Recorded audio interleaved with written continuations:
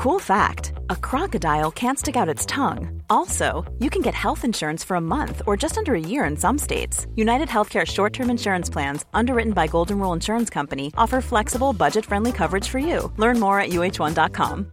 Mother's Day is around the corner. Find the perfect gift for the mom in your life with a stunning piece of jewelry from Blue Nile. From timeless pearls to dazzling gemstones, Blue Nile has something she'll adore. Need it fast? Most items can ship overnight. Plus, enjoy guaranteed free shipping and returns. Don't miss our special Mother's Day deals. Save big on the season's most beautiful trends. For a limited time, get up to 50% off by going to BlueNile.com.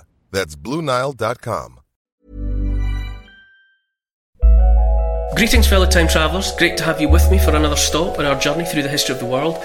As always, before we get started, I want to thank all the people who show their support for this podcast series by subscribing to my patreon.com site.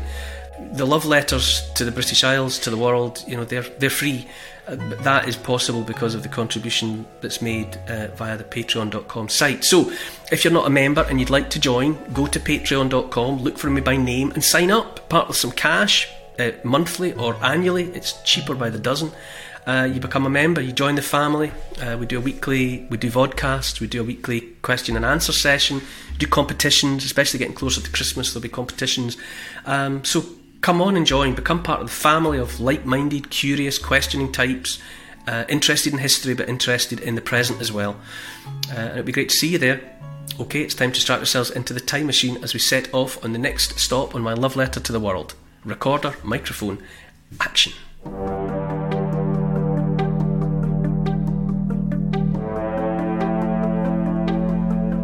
A birth clouded in the mists of time. A young man known for his honesty, decency and trustworthiness. Visions, recitation and submission. The creation of a force with great energy and huge possibilities, confident and insistent, sweeping across the world. Heralding a seismic shift in the human story and marking a moment that made everything different forever. Endeavouring to understand history in hopes of illuminating the future. I'm Neil Oliver, and this is my love letter to the world. Hi Neil. Last week in your journey was 410 AD, and we followed a mighty barbarian army into Rome to sack the city. Which moment in history are we travelling to this week? Hi Paul. Well, this week things couldn't be any more different really. We're leaving behind all of that death and destruction and the collapse of the once all-powerful Roman Empire and travelling forward in time to around 570 AD to witness a birth and a flowering that has had and continues to have a profound effect on the fabric of the world. We're travelling to Mecca to meet Muhammad, the man who hears the voice of an angel.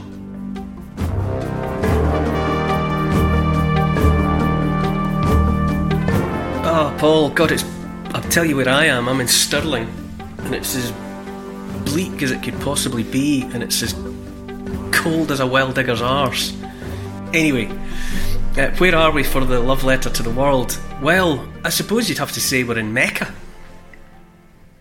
I suppose you would have to say we're in a much warmer place in the love letter to the world, because we're looking at the birth of Islam this time, which is, without a doubt, that's a moment in the story of the world, surely.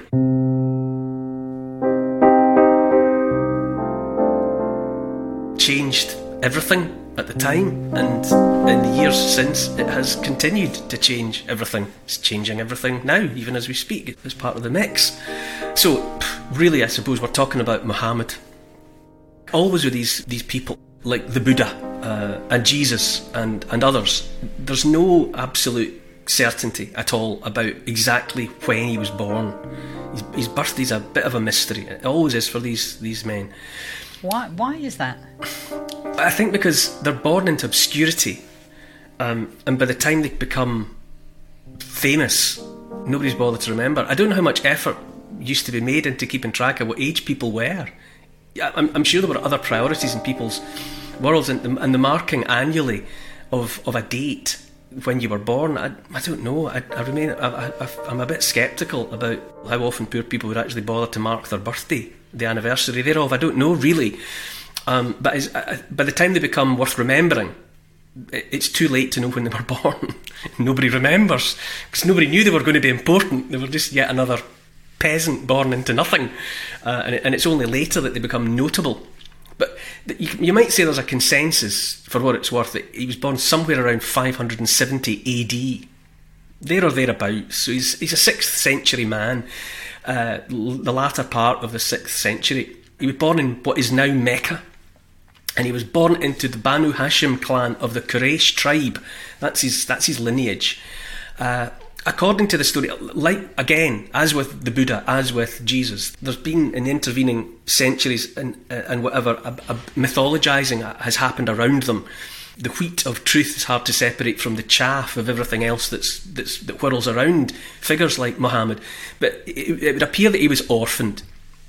The traditional version has him orphaned about the age of 6, and that from that point on he was raised by extended family. He's living in a clan situation, so there's going to be, uncles and aunts and the extended grandparents and whatever. The myth also goes that he was ever such a nice lad.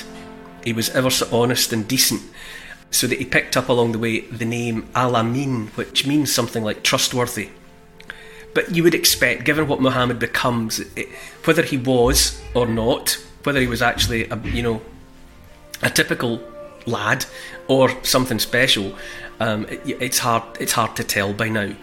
But there you go, part of the mythology around him says, and maybe he was conspicuously honest and decent in his dealings with people, even from a young age. What area, where are we in the modern world? Mecca's Mecca, we're in the Arab world, the Arabian Peninsula, the old world of the Bible.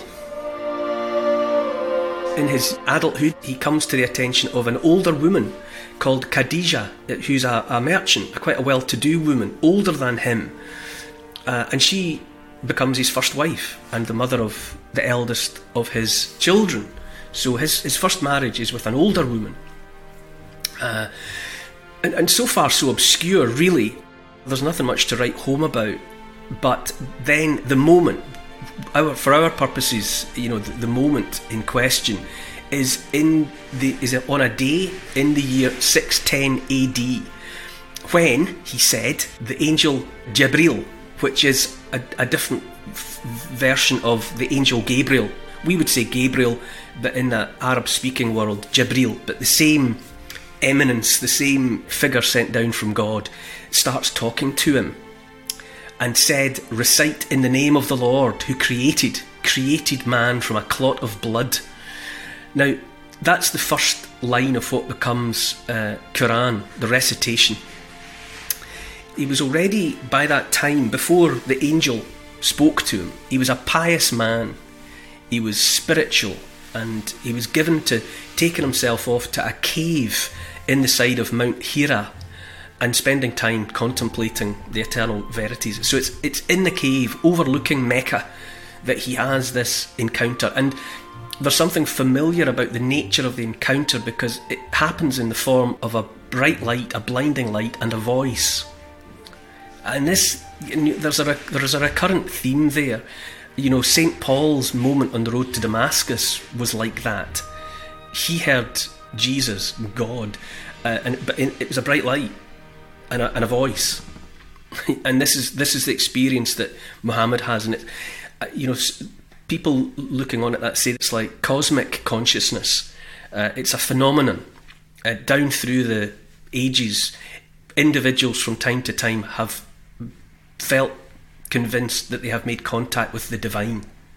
In fact, later on in the love letter to the world, Dostoevsky, he, in his epilepsy, the onset of his grand mal seizures features a bright light and a transcendence. So there's something that people have experienced, always have. Especially people that become prophets, people that become leaders. It's a recurrent feature that they have this experience. And so this happens to Muhammad, and he experiences it as the word of the angel Jibril, who starts talking to him. You kind of get the impression that he was quite a gentle individual at that time, and he was quite overwhelmed. No surprise, I suppose, but on experiencing this, being spoken to by an angel, he was quite overwhelmed. And he spoke first of all to his wife Khadija, and she was very supportive. And let's imagine maybe that made all the difference. Perhaps he might have been overwhelmed by the immensity of what was happening to him, but she was able to kind of back him up and support him. And so from that moment, for the next 22 years, right up until his death, in fact, Muhammad continued to hear the word of God, and the peoples speaking the Arabic tongue called God Allah. And so he heard from Allah for the next 22 years, and he was careful to point out that he was only repeating what he was hearing. You know, he wasn't creating this testimony; he was hearing it. And that's why the collected word of Allah is called Quran, which means the recitation. He's just the conduit for this. He's channeling this information that's coming straight from God. And what he understood right from the get-go was that that man was to bow down and submit to Allah. And Islam, the word Islam means submission. So that's at the heart of the faith. It's to submit, bow down literally and metaphorically to Allah, to God. Khadija dies, which removes a rock from Muhammad's life, and then between 619 and 622 AD, that 3-year period, Muhammad feels, and probably is, under increasing pressure in Mecca, because a growing number there are angered by his talk of one God. Up until that point, the pre-Islamic Arab people believed in, they worshipped, well, what people like Muhammad would call idols. They didn't follow one God. They followed multiple figures in a pantheon. So it's like happening all over. It is. Since forever, everybody was worshipping multiple gods in different forms all around the world. But there were trends towards monotheism. The Hebrews, the Jews, already worshipped one God that they knew as Yahweh or Jehovah. And then you've got the Christians who believe in one God. And Islam, Zoroastrianism, elsewhere in that part of the world that we would think of as Persia or Iran, Zoroastrianism, and that's a monotheism of its own sort. But it was on the road out. So Muhammad is another of these individuals who senses that there's only one God, and he's hearing from him direct. And continuing to talk about this in Mecca, he was annoying people who weren't persuaded of the notion of one God. And so, in response, Muhammad and his followers, I'm not sure how many, but they travel 350 miles north of Mecca to Yathrib. And this is a huge and significant part of the story of Muhammad. This is the migration, or the hijrah. And in due time, Yathrib was renamed Medina. That's a more familiar name. Medina means the Prophet's city. This movement out of Mecca and to elsewhere is an important part of the coming together of Muhammad as the Prophet. His status grows, and within about 8 years, within a decade, he's back in Mecca, and he has achieved the submission being the appropriate word, of the people of Mecca. And one of the first things he does is that he goes to the Kaaba, which is the Hajj, where Muslims are supposed to go to Mecca once in their life, if they can, if their circumstances allow it. And they do that circling. It all focuses on going round and round that great black cube-like structure. Well, within that is the Kaaba, and it's an ancient and mysterious stone structure. I don't think anybody's sure now exactly what it ever was, where it came from. But at the time of Muhammad, it contained idols, images of things to be worshipped by those pre-Islamic Arabs. And Muhammad threw them out, cast them down, whatever you want to call it, except apparently a depiction of the Virgin and Child. So Mary and the baby Jesus, apparently a depiction of those two, that was left untouched. Do people know why? Well, well, apart from anything else, the Islamic faith honours Jesus as a prophet, recognises Jesus as somebody else who's in direct communication with God. That comes from Muhammad's recitation. So maybe he was already deeming it appropriate that a depiction of Jesus and the woman from whom he had come was not to be touched, was worthy of being there.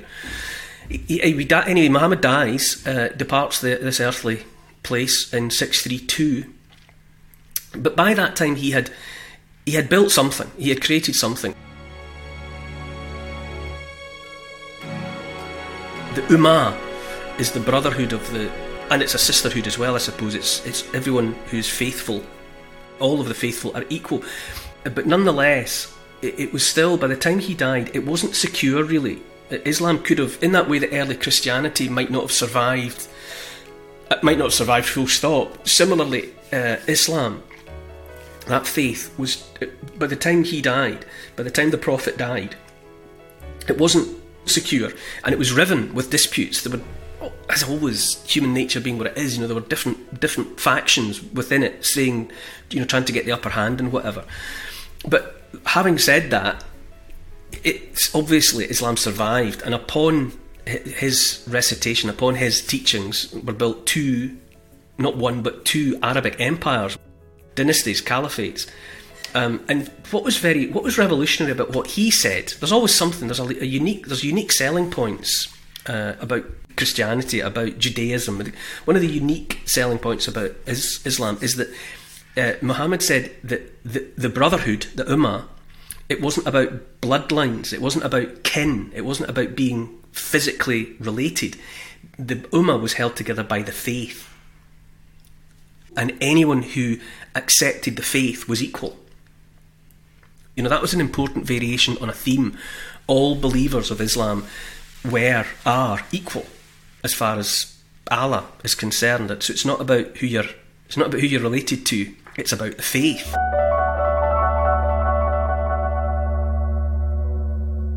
The Quran, the recitation, it did for the Arabic language what the King James Version of the Bible, the authorised version of the Bible, did for English. Kind of fixed it. It kind of crystallised the language.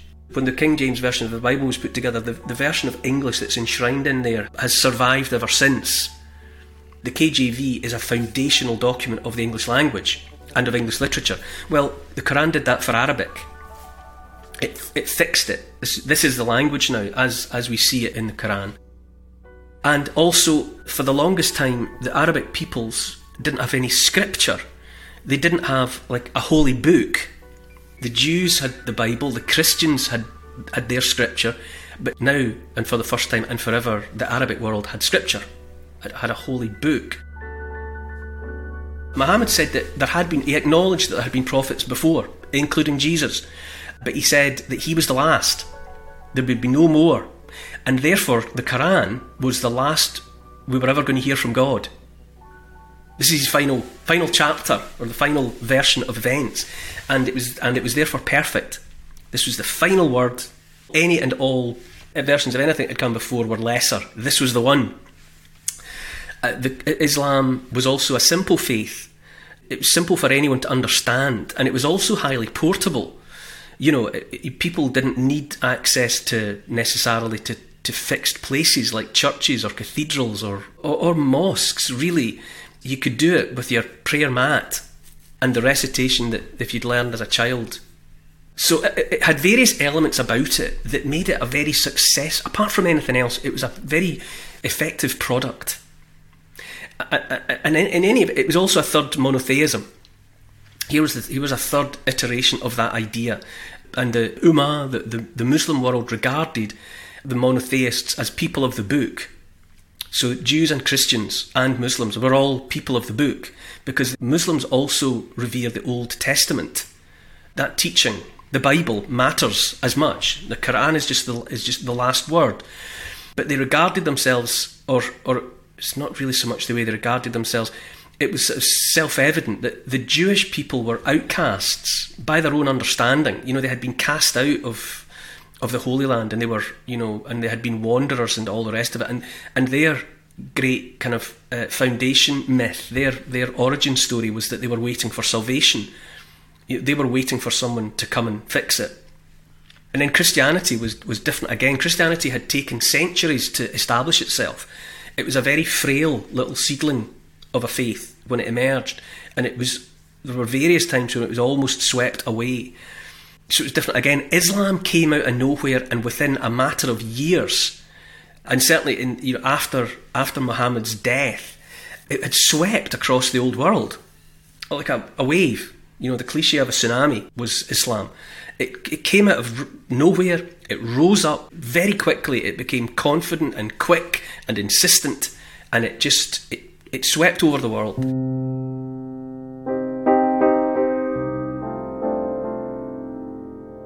So Muhammad was born in the 6th century, died in the 7th century. He dies 632, and the 7th century world was already complicated. You kind of got to backtrack. This love letter to the world has been about the comings and goings of empires. Mesopotamia and Egypt and the Persians and the Greek world and the Roman world, and people on the move, folk movements. Appearing in the old world and in the Holy Land or Mesopotamia. They're always coming in out of the north or coming in out of the east. And by the 7th century, it was an even more dynamic situation. The Romans had, for centuries, they had inherited the classical world, the world of the Greeks, and they had been the legatees of that world, and they had sort of carried it forward and remade it in their own image. But by this time, it was gone. It's certainly gone in the West. Here in the British Isles, for example, Old Britannia, that old province of Rome, the Romans were gone and had been replaced by Germanic people. Angles and Saxons had come in. In Gaul, which is France, there were Franks. Franks is where the name France comes from. That's another Germanic people who are influential and on the make. You've got Visigoths and Vandals in Spain, another group of people, another tribe, another identity. There's Lombards in Italy. In the East, in the Eastern Roman Empire, because remember, the Roman Empire was split East and West, and in the East you've got an Eastern Roman Empire, and based in Constantinople. I'm describing these people and these individuals just to provide a context for the complicated wider world into which Islam would emerge. So it's a disjointed sort of world. Yes, there's a lot of people with their own ideas, a lot of people on the make, a lot of people on the move. So, what I mean is, it's not as though Islam emerged into anything settled and sorted. It arrived into a maelstrom of people.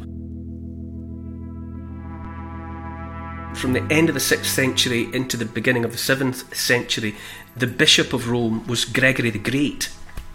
Right, so he's the big man in charge in Rome. It was Gregory the Great who sent Augustine to Britain to reconvert the backsliding locals. Christianity had been there under Rome, but in the absence of Rome, the locals had all gone back into their pagan ways. And so Gregory sent Augustine to turn them back to Christianity. So in the West, in the absence of Rome and the Romans, the Christianity had kind of ebbed and flowed. Sometimes it had almost been swept away altogether. So Christianity was in flux.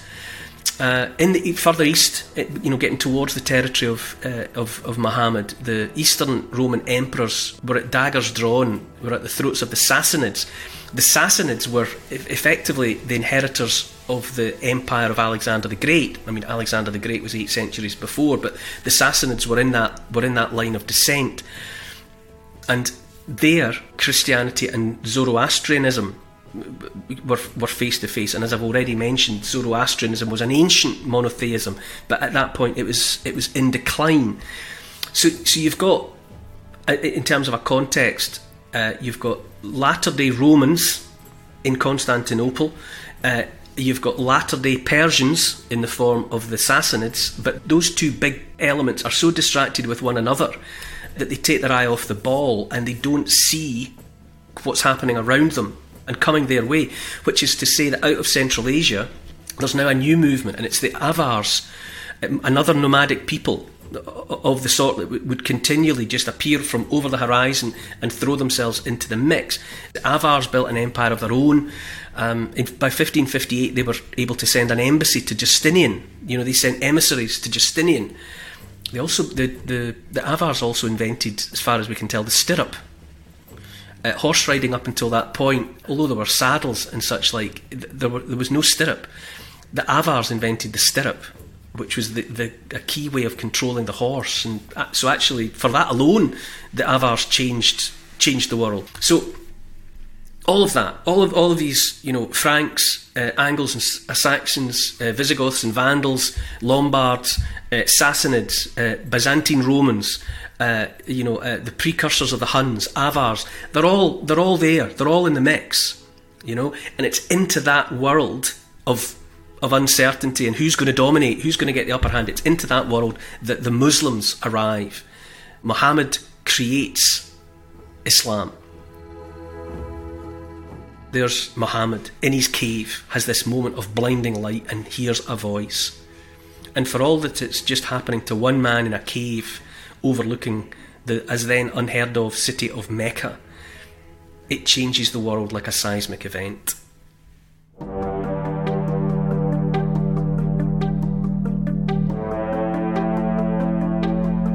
An island race who see themselves as special and uniquely blessed, warring families, new religions and bloody climactic battles, Shinto versus Buddhism, family versus kings and emperors, deadly assassination plots hatched beneath beautiful trees of wisteria, loyalty to family above all and everyone.